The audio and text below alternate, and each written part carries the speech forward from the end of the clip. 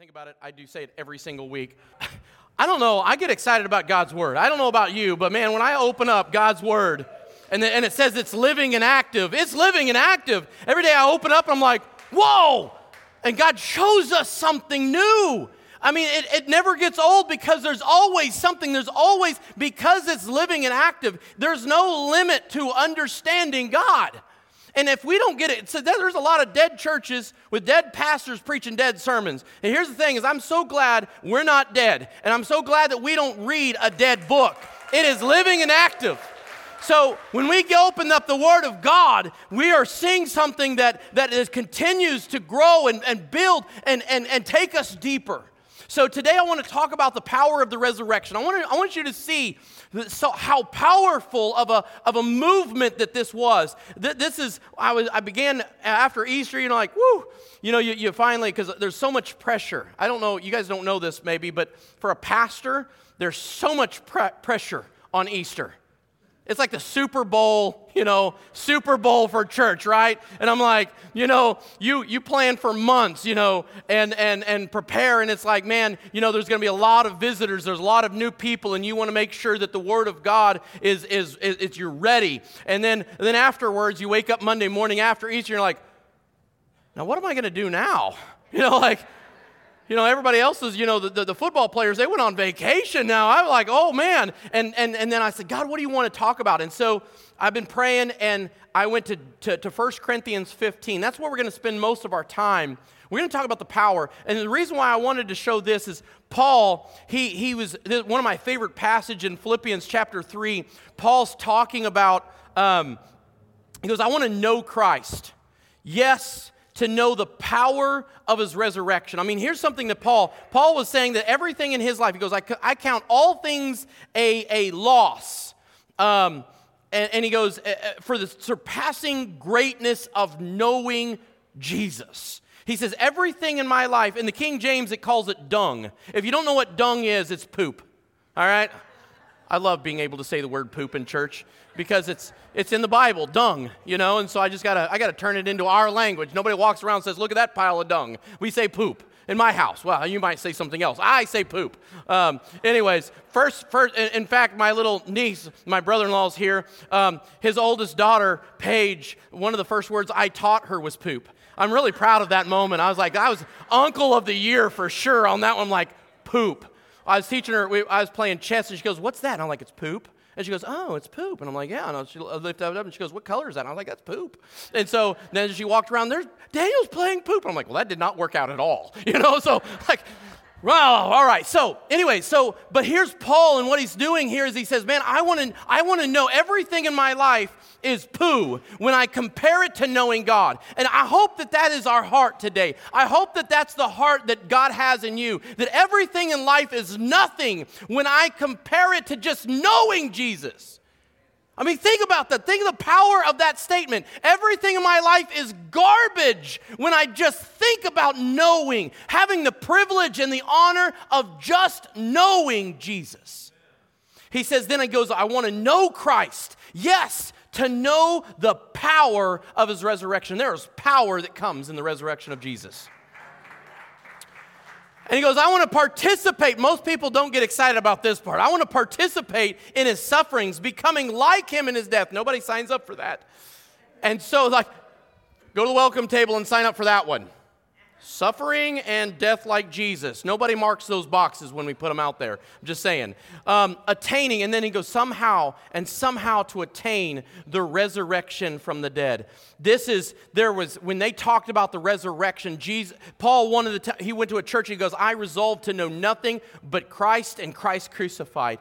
This was a movement that changed the world. So I want to talk a little bit for just a moment about how many prophecies Jesus fulfilled. I've talked a little bit about it last week, but here's the things. How many prophecies did Jesus fulfill? First and foremost, he fulfilled 48. He fulfilled 48 specific. And when I say specific, a specific prophecy would be like this, that he would be born in Bethlehem. The Messiah was going to be born in Bethlehem. Everyone knew, because it had already been declared by the prophets of old in the scriptures where he was going to be born. Everybody knew that. They knew it. It was, this. So now he has to come from Bethlehem because that's what it said. So here's the deal. That's a specific. He is it was born of a virgin. That was specific. Okay? He was going to be called a Nazarene. He was going to be in the line of Judah. He was going to be betrayed for 30 pieces of silver. Those are specific things. That his hands and feet would be pierced. And also talked about that when he was hanging, they would strip his clothes off. And so these things are very specific. 48. I told you that last week, just fulfilling 8 of those specific was 1 to the 10th power, or 1 out of 10 to the 17th power, which is basically impossible for anyone just to do. He didn't just do 8. 48. 48. You want to know, how do you know that all this stuff that we're talking about is true? 48. But not there. 324 general prophecies. This would be where, like in the book of Genesis, and God was dealing with Adam and Eve in the garden, and he said that there was going to be war, enmity between the woman's offspring and the serpent's offspring. But the serpent was going to strike the heel, but the man would crush his head. In the end, some man was going to crush the work of the serpent. That's a general. It wasn't super specific, but it's a general prophecy. There's 324 general prophecies that he fulfilled. Isn't that amazing? But you know what? It's not done yet. Jesus prophesied about his own resurrection. See, when we start talking about the power of the resurrection, it wasn't something that he didn't know about. It was something that he taught his disciples. And in Matthew 12:39, it says, "But he answered, and he said to them, an evil and adulterous generation seeks after a sign, and no sign will be given to it except the sign of the prophet Jonah. For as Jonah was 3 days and 3 nights in the belly of a great fish, so will the Son of Man be 3 days and 3 nights in the heart of the earth." That's pretty specific, isn't it? He said that about himself.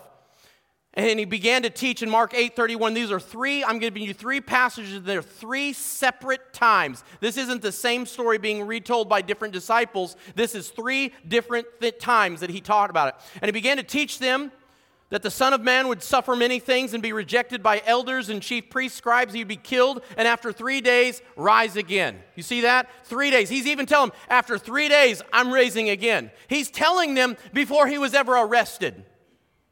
Isn't that amazing? In the book of John, chapter 2, he says, Jesus answered them and said, "Destroy this temple, and in 3 days I will raise it up." The Jews said, "It has taken us 46 years to build this temple, and you will raise it up in 3 days." But he wasn't speaking of the temple. He was talking about the temple of God, right? So I'm gonna share a statement with you, and you're not going to like it at first. I just ask you just to not walk out yet. You guys hearing me? I'm going to say something, and we're not going to like it at first. There's going to be several things that I say today that you're not going to like, and we're going to be friends. Promise? Pinky promise? Everybody do this for me. Pinky promise. Okay, thank you. All right. Christianity died with Christ. Right? That's a deep one. Christianity died. Let me share this. So there was something that was so new and so powerful, something that ministered to so many different people and had so many different followers. How could something so big die so quickly? See, Jesus, when he was arrested, multiple gospel accounts said all the disciples deserted him, all of them. All of them deserted him. It was recorded that Peter kind of followed behind a little bit, and when he got into the courts, out in the outer courts, people started saying, "Oh, you're one of his disciples." And Peter denied Jesus 3 times. He even denied knowing him. I don't even know this man. Think about this. That's a pretty big statement to say, I don't even know him. At the crucifixion itself, there was only one of the 12 disciples that showed up. That was John. He made sure that he put a record of himself going there. I was there. And he also made sure that he recorded that he was faster than Peter. I love that. After all of this happened, Peter even went back to fishing again. You guys remember that? John 21, John made sure that he recorded that Peter went to his old job again too. I think John and Peter had a little bit of a rivalry maybe there a little bit. But here's what I do want to let you know and what I want you to see. All abandoned him. Some denied him. Some returned to previous occupations. But I want you to hear this. No one was preaching the gospel. No one was sharing their faith. No one was gathering in the name of Jesus. So then my question is this, then how did Christianity turn the world upside down? If it was dead, because no one was doing this, from whatever the time period when Jesus was on the cross and he went into the grave, that this time period, there was no church. They were hiding. How could something that was dead, how could something just turn the whole world upside down? And if we don't understand how big of a movement this was, then we have not read our Bibles and we haven't even looked in history, because it's not just a thing that's in the Bible, it's historic. So out of nowhere, Christianity exploded. I mean, out of nowhere. No one was preaching, no one was ministering, no one was healing, everyone was hiding, they were all scattered, so out of nowhere. So here's the deal, Acts 2:41.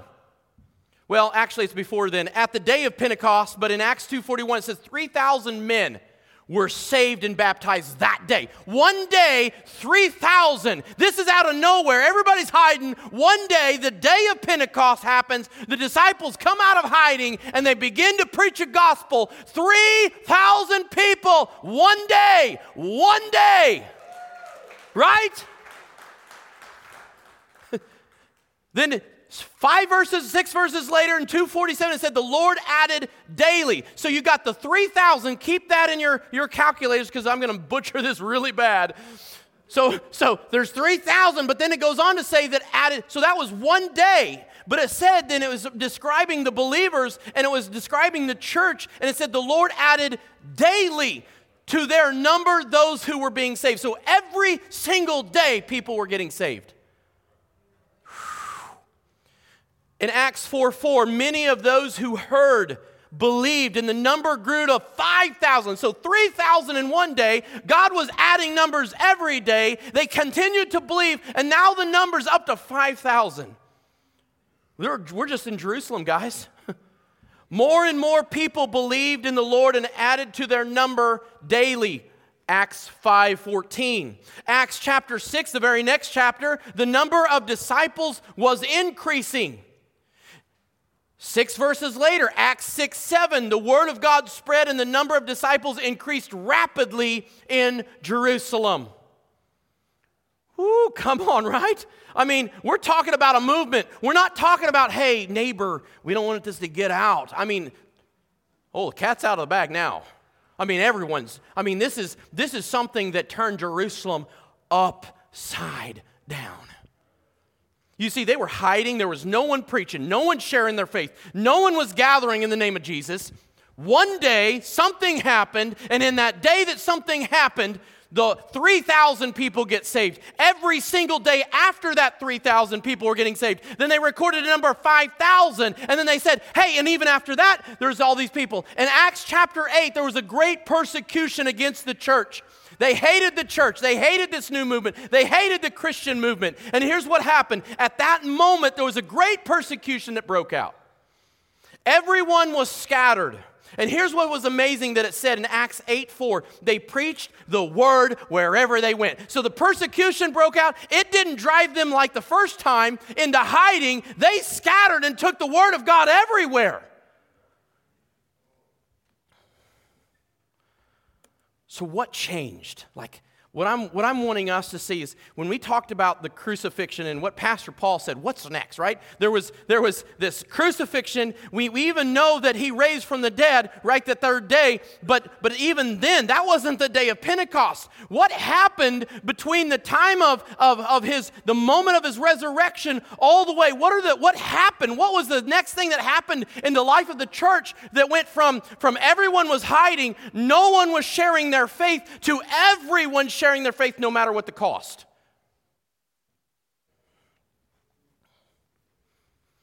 See, one of the things, I'll get into that later. That's a whole nother slide. So before the resurrection, everyone scattered, but they kept the word of God to themselves. But after the resurrection, everyone scattered, but now they took the word of God and preached it everywhere they went. So there's two things that I want you to see that happened. The first thing is this. First, because everybody was hiding, first, people witnessed the resurrected Christ. It was dead. Nothing was happening until he began to show himself. So in 1 Corinthians 15, verses 3, it says, "For I delivered to you first of all that which is received, that Christ died for our sins according to the Scriptures, and that he was buried, and that he rose again on the third day according to the Scriptures, that he was seen by Cephas," that's Peter, "and then by the 12. Now listen to this. "After that, he was then seen by over 500 brethren at once." This wasn't little people like incident, like, "Hey, I saw Jesus." "Oh yeah, I did too." You know how somebody could say, "I caught a fish this big," and then somebody right next, "I caught a fish this big," and then somebody overhears and says, "Well, I caught a fish this big," right? It wasn't one of those things. 500 brethren at one time. Now, if there was 500 separate brethren all repeating this, I don't know that the account would be as powerful. When you have 500 at once, of whom greater the part they still was alive at the writing of this, some of them had died, fallen asleep. After that, he was seen by James, then by the apostles. The last of all, he was also seen by me. So here's what we know. Okay, there was 12 disciples. They all saw Jesus. Then you had the 500. So there's 500, then there's 512, but see, Judas killed himself. He had to be replaced by Matthias. So then there's 513. Then it was James, okay? And then there was him, Paul, right? What number is that? 514? 515? Right, so we know at the very bottom floor of how many people saw this, that's the bottom floor of it, okay? Now in Acts 1, it says, "The former account I made of Theophilus, of all that Jesus began to do and to teach until the day he was taken up, and after the Holy Spirit, he had given the commands to the apostles." We're going to talk a little bit about this given command, because the given command is something that also happened in what turned the world upside down. This given command is the Great Commission. The Great Commission was obeyed back then. Not today, but it was obeyed at least back then. "Of whom he had chosen, he'd also presented himself alive after his suffering by many infallible." You see that word infallible? It means that it was proof. There's proof. People saw him. It wasn't like there was like no one saw him and they were just like, well, the empty tomb. It wasn't the empty tomb. It was the empty tomb and then they saw him. And been seen by during 40 days of speaking and pertaining. So not only did they see him, but he continued to teach for 40 days. 515 at the bottom level saw him, reported seeing him, and he lasted for 40 days teaching about the kingdom of God. You see that? 40 days. It wasn't a one-time, hey, I think we saw, is that Jesus walking down? There's a lot of guys with long hair than that. You know what I'm saying? You know, a lot of guys with beards. You know, they all had brown, you know what I'm saying? And so, you know, it would have been easy. But no, it wasn't just, hey, we thought we saw him. We're seeing him, and he's teaching us about the kingdom of God. But here's the second thing I want to bring out. So not only the first thing that turned the world upside down was that they witnessed with their own eyes the resurrected Christ, and the second is the giving and the receiving of the Holy Spirit. Acts 1:8 says, "You, but you." Everybody say you. Well, now that you is you. But you, all of us, this is not just a one, hey, it's just for those of the hearers of that time. But you shall receive what? Power.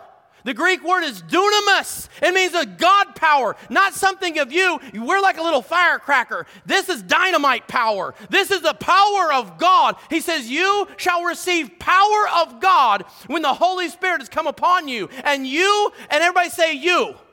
You shall be. Now, I want you to hear me. He doesn't say you might be. You could be. He says you shall be. This is a fact. When you receive the Holy Spirit, something's going to happen. And that thing that's going to happen is you will be a witness of the living God. There's a lot of people in a lot of churches today that are not witnesses of God. They know a lot about God, but they have not yet received the Holy Spirit. When you receive the Holy Spirit, something inside of you changes, and you will be a witness of God. I think that's a hard part. I think there's a lot of fear. I think there's a lot of fear when it comes to the Holy Spirit. There's a lot of fear. I grew up Mennonite and went to a Baptist college, and then I met a lot of people who, and a lot of churches that I had pastored for a lot of years. We want church to grow, but we want it to grow how we want it to grow. Well, you don't get to decide that because you're not God. It's His church. He'll grow it however He wants to grow it. If He wants to, can you imagine 3,000 people in one day? You got a building problem. You know, you got a building problem. We got a building problem all the time. We finish that down there, and we're like, yeah, it'll be like a year. First day, all right, we're going into two services. We've been here less than 11 months, and we're throwing in every chair that we can find from any corner in this building. And when we, so, hey, we're always got a problem. But He says, you shall be my witnesses. So I want to show you something. The word shall be here, the word shall be is middle voice. And what that means is this: you're a part of the work. You don't have to do it all yourself, but you're going to work. Middle voice means God meets you in the middle. So what He does is He gives you the power and you be the witness. He supplies the power and you supply the willingness to open the jaw. We can talk about the weather. We can talk about the Chiefs. We can talk about fishing. We can talk about turkey hunting and politics. Come on, stop it. Right? We can talk about all that garbage, right? Why can't we talk about Jesus? He says, I'll give you all the power you need. You open your mouth. I'll give you the power, and that's what changed the world, was a partnership with the Holy Spirit. See, the word witness, I love it, is the Greek word martis. It's where we get the word martyr. Huh? Isn't that cool? But it actually means one who bears evidence. The word witness literally means that you bear evidence that God is real. That you bear testimony. Your life is a testimony. Your life is a witness that what you say and what you do and how you act and what you do at work and every area of your life should be a witness that God is living, and because He lives in you. He's alive. He ain't dead. He's in your heart.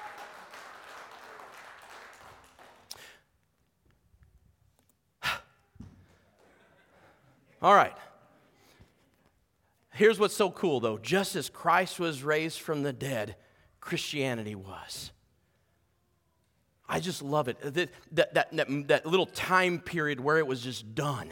Everybody was hiding, and then Christ shows up. He shows up in a resurrected form, and I'm telling you, everybody turns the world upside down. What would be more motivating?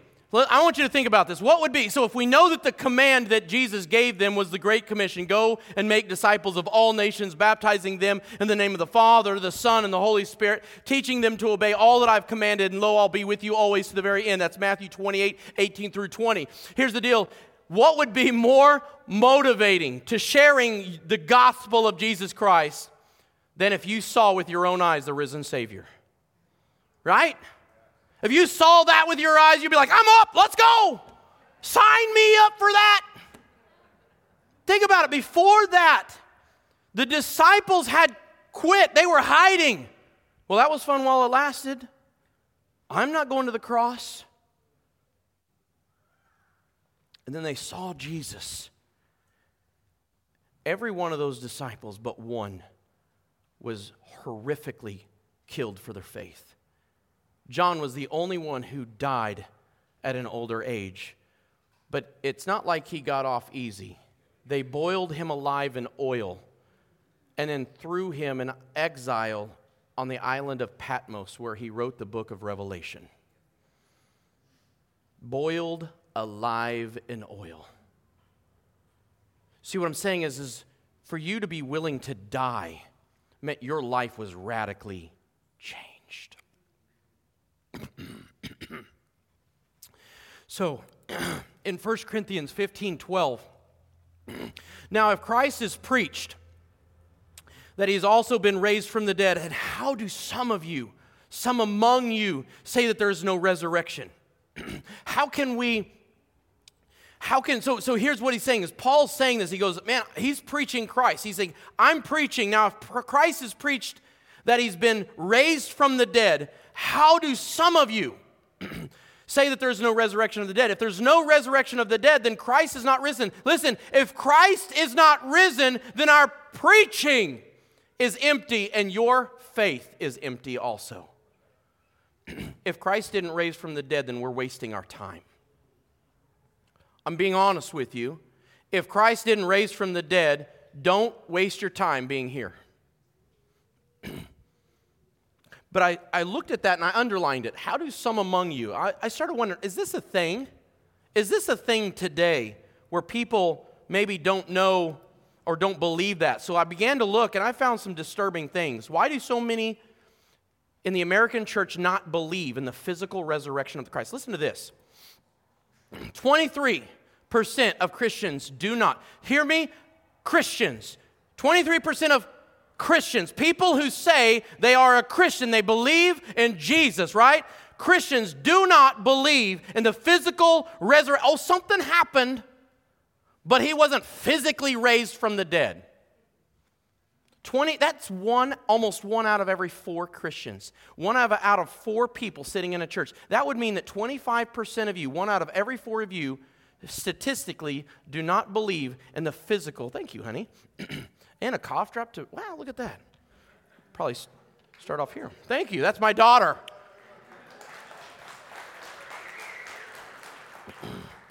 Sometimes I preach and something happens in there.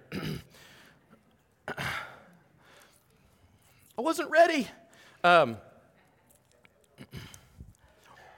23%. That's pretty alarming, isn't it?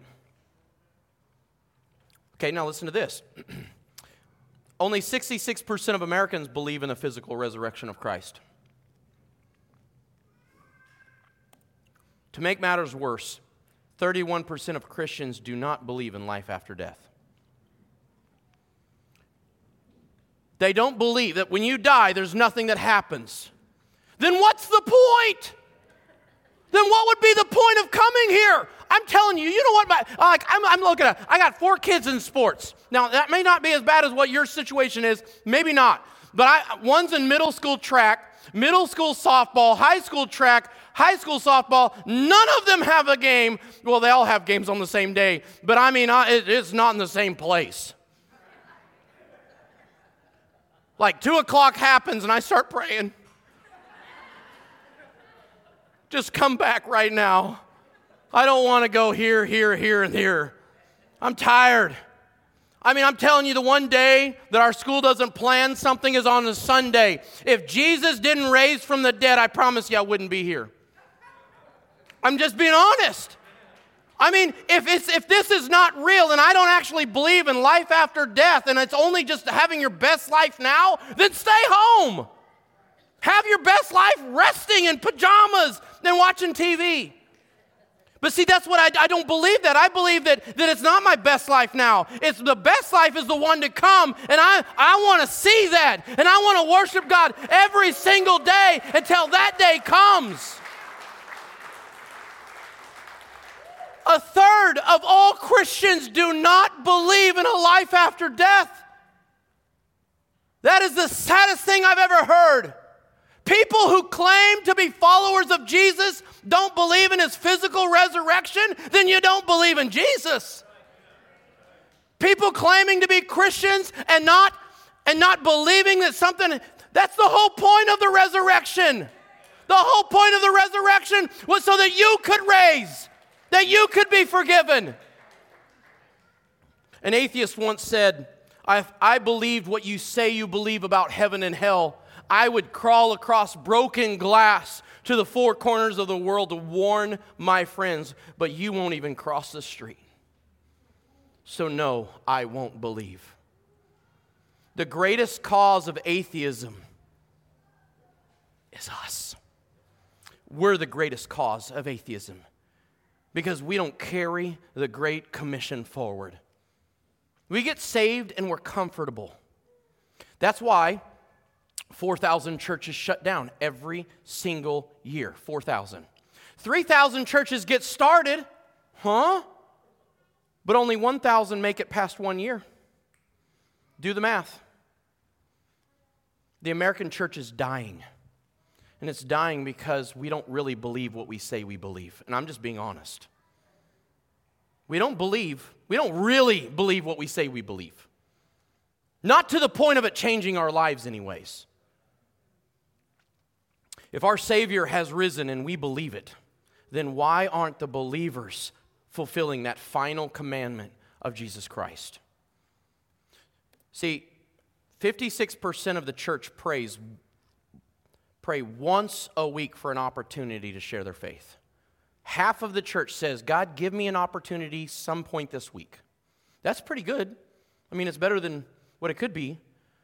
But only 23% of Christians pray every day for an opportunity. God, give me an opportunity today to be your witness. Because he says you'll receive the Spirit and you what? Will be.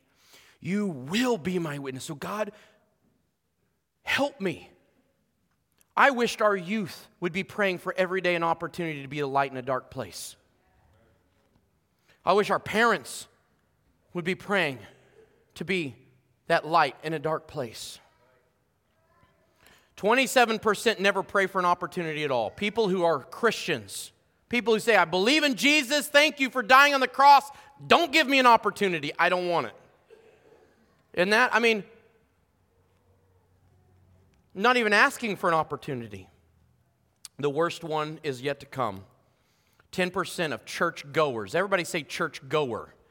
That's not somebody who claims to be a Christian. That's somebody who's actually showing up to church.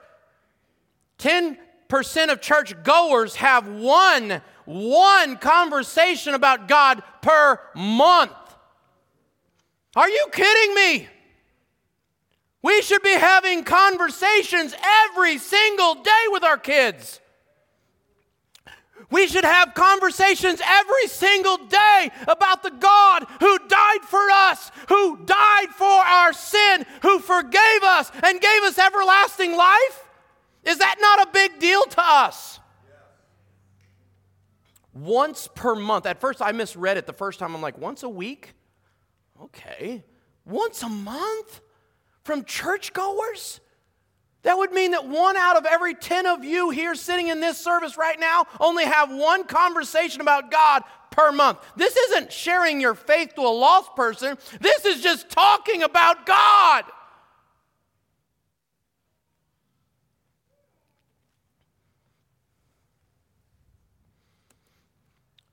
Of church-going Christians, 45% have never invited someone to church. Almost half of the church has never invited someone to church, while 95% of Christians have never led someone to Christ. While we're talking about inviting, for you who are older in your faith, there's a really tough statistic. It says 62% of churchgoers over the age of 65 say they have not shared their faith in the last 6 months. It goes on to say that if you are younger in your faith, you have a greater chance of sharing your faith. So new believers share their faith so much more than those who have been saved a long time. That's why youth are a big part of movements. The great revivals that have broken out in our colleges, young people. What happens is we get complacent in our faith. And we stop talking about the thing that changed our life. 80% do not consistently share. This is church-going Christians, not just people who say they're a Christian. These are people who go to church. 80% of the church does not consistently share its faith. How many of you would agree today, just by the raising of your hand, if you were dying and you knew that you had one last opportunity to share your final words to somebody, how many of you would think that the final words that you would want to say were important? Do you know what the last words that Jesus said Go and make disciples of every nation, baptizing them in the name of the Father, the Son, and the Holy Spirit, teaching them to obey all that I've commanded, and lo, I'll be with you always. Do you think that's important? Those were his last words. If you think that your last words are important, I can promise you this: Jesus' last words were of the vital importance, and the church isn't doing it in America. China, China. We're talking about America, though. The American church is dying. 71% of church-going Christians will not financially support missions, evangelism, or anything that's going outside of the church. Meaning 71% of the Christians that do give only want to give of things that support inside of our walls. What's his soul worth? You guys have gotten really quiet. Because it's true, isn't it? I mean, this is some tough stuff, isn't it? And I'm not doing this because I'm angry. I'm doing this because I'm concerned. Not so much concerned just about living water. I'm looking at this is what's happening across the nation. I mean, I see salvations here all the time because we are doing more in the Great Commission than most of the churches around us. But I'm wanting to say this, guys, this is serious. This was the biggest movement that ever happened. 2% of church-going Christians are involved in any form of evangelism. 2%. The moment we say, hey, we're going to go door to door,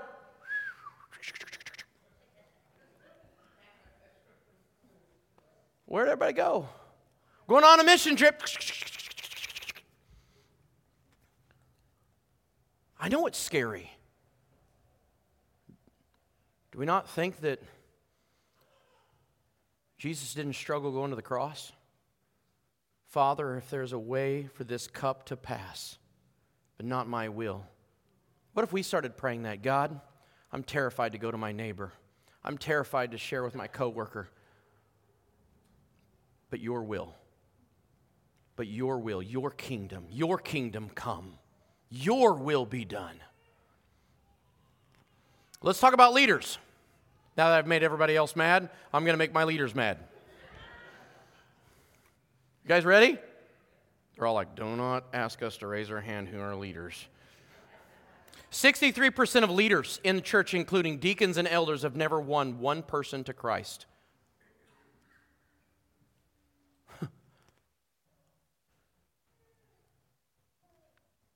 We're supposed to be leaders. We're supposed to lead.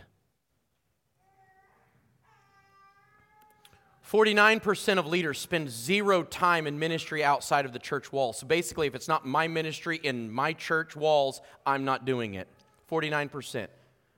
50%, well, basically 50% of leadership. You ready for the worst one? 96% of leaders believe that if the church would grow if they were involved in ministry outside the church, and still don't do it. That's sad.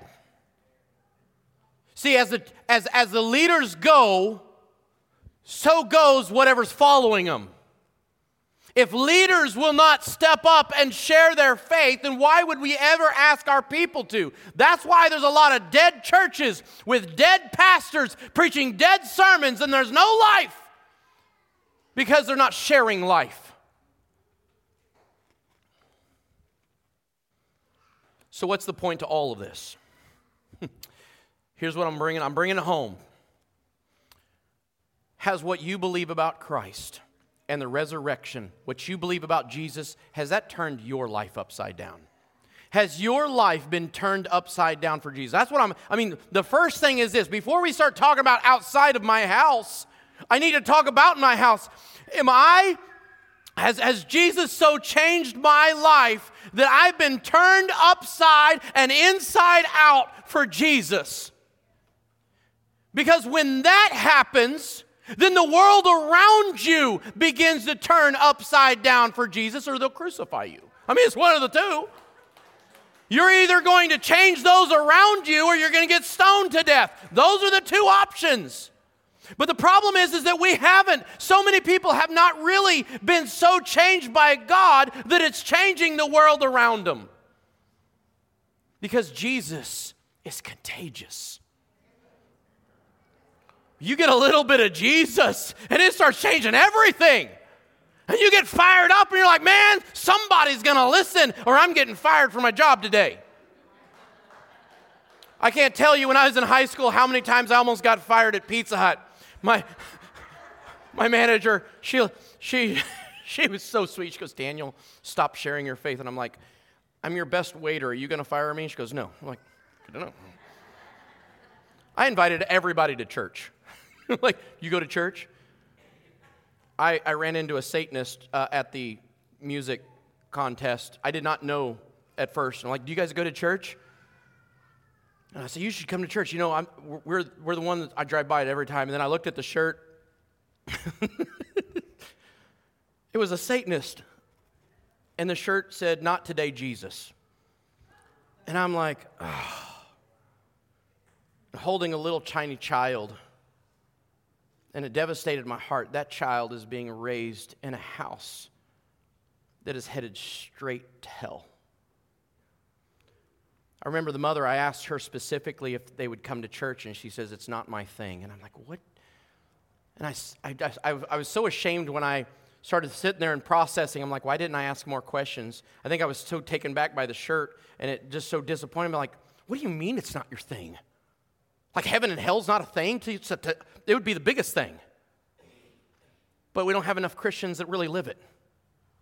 We don't have enough Christians standing up for their faith. And it hasn't turned their life upside down, so it's not going to turn anybody else's life upside down. And she goes, the last time I was in church was when you was the pastor, and I was 12 years old, and I felt ashamed again. I didn't do enough then. When's our lives going to be turned upside down for Jesus? So I'm going to go back. I got a couple more passages I want to read. Paul in 1 Corinthians 15, where we left off, and he says, and we apostles, so he's talking about preaching the resurrection of Christ. He says, and we apostles would all be lying about God, for we have said that God raised Christ from the grave. But that can't be true if there is no resurrection. And if there's no resurrection of the dead, then Christ has not been raised. If Christ has not been raised, then your faith is useless. Whew. I mean, I want you to think for a moment, what are the implications if there's no resurrection? Because, I mean, that's the most miraculous thing that can happen is being raised from the dead. So a lot of times people are like, well, there's something about this Christian thing. It seems like a lot of people's lives are changing and people are just becoming better people, so it's a good thing.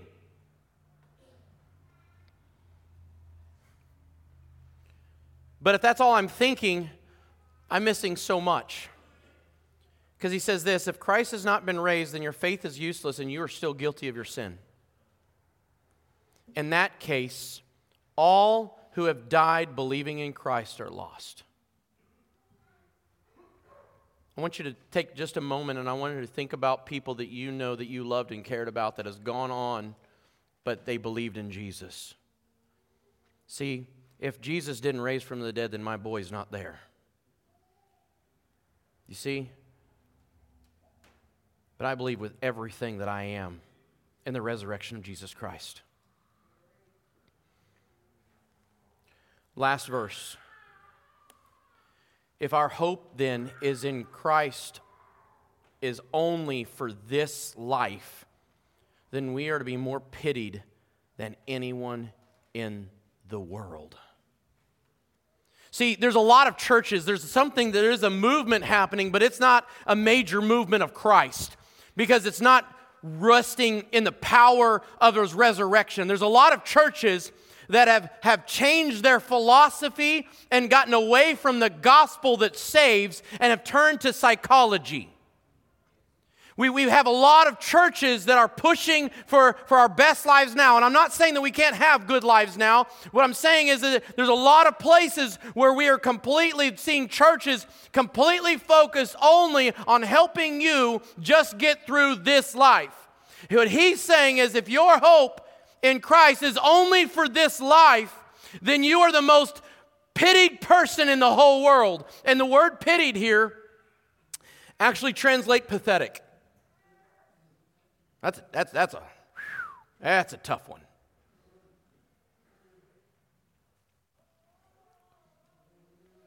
You see, pity can come two different ways. It can be I have pity on someone, sympathy or compassion, but the other side is the opposite. It's not where you have pity. It's you see it as that's pathetic.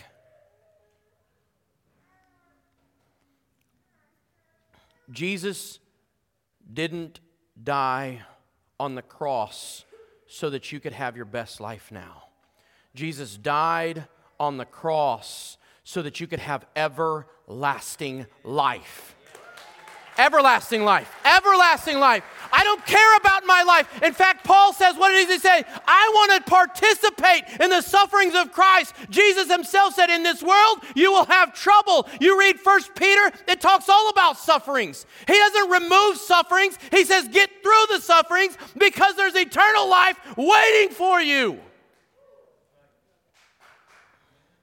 So, if you're wanting to find a church that's just talking about how to help you now, and there's a lot of them out there, isn't there? There are so many. I've watched so many churches, and they're growing and growing and growing, and they have all these people, but you don't hear about the resurrection of Christ. You don't hear about the virgin birth, because those are miraculous things, and we don't want to offend anybody. Well, then that's not Christianity.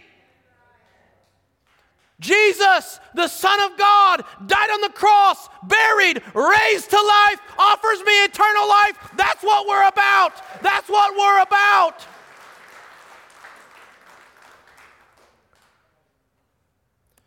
So what do we do now?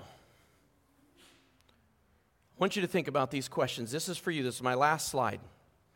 So what now? Here's the deal. I did my very best to present God's Word, statistics of where the American church is headed, and I'm asking you, do you really believe what you say you believe is really real? This is a pivotal question. Before you can get to the second and third and fourth question, this is the one. Do I really believe it? Do I believe it with everything, does every fiber in my body? Do I really believe that Jesus died? Do I really believe that he was the Son of God? Do I really believe that he died for my sins? Do I really believe that he raised from the dead? Do I really believe there's life after death? Do I really believe that? Because if you do, it should change everything. Not just a moment not just a day, because when you start thinking about what you believe, has that belief changed your life? You hearing me? Has that belief changed your life? Then the next question is, has it turned you inside out for him? Yes, I love it. And now, has it affected the world around you?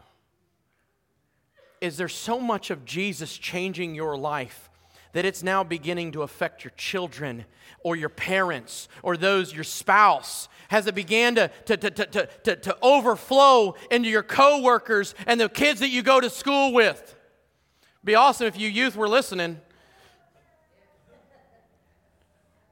Has Jesus so changed your life that it changes everything around you? Because if it hasn't, you need that to happen in your life, because there's nothing better than that.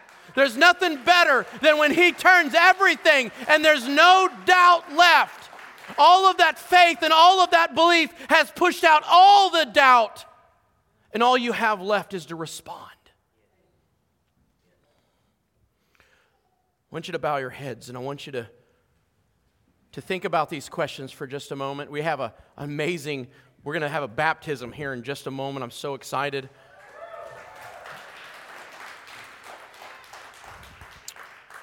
But before we do that, and before we begin to open up this altar, what I want you to do is I want you to close your eyes for a moment, and I want you to really ask yourself, do I really believe what I say I believe? Now, I need my prayer team. I need my elders and my pastors. I need my deacons, whoever, just to be ready to pray.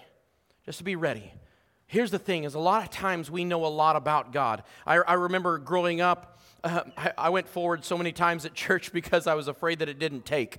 Like I was always afraid of that. I'm not saying to keep going forward, but what I'm asking you is this. Do you really believe?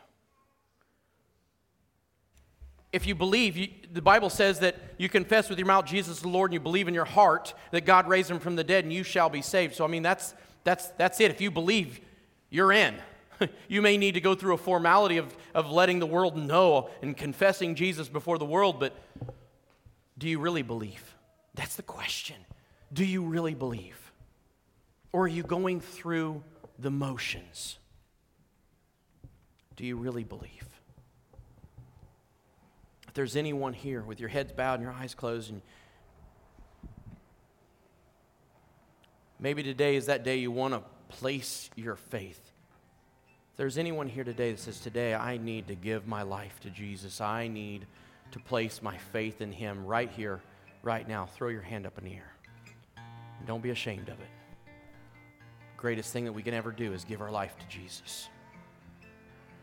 So let me ask you this, since all of you are saying that you're saved, which is awesome and great. Is that faith turning your home inside out for Jesus? Is it changing your life every day? Is it spilling over into the workplace? Maybe today you're kind of feeling, you look at these statistics that we shared, and maybe you're feeling a little bit guilty of that. I haven't been sharing my faith. How many of you struggle sharing your faith? Raise your hand. A large number of people here today say, I'm struggling sharing my faith. How many of you today say, I want Jesus to come out of my mouth. I want to start sharing my faith. I want to be bolder than I've ever been in my life. Then let's do it. Let's share our faith. The altar is open. Maybe you need to come and say, God, I'm sorry for not sharing my faith as I know I should. Maybe you want to grab one of the prayer team around and say, would you pray over me? Would you pray that I'll have the strength and the boldness to do it? Maybe you need to grab one of the folks to pray over you and just say, pray for boldness. Don't be afraid.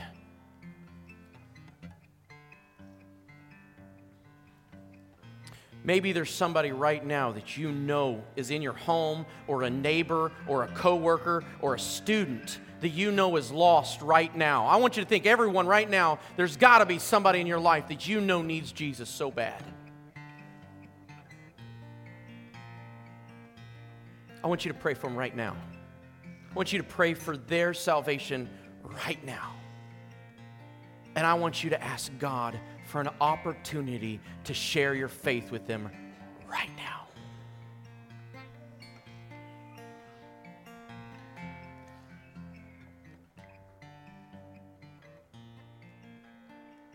Right now.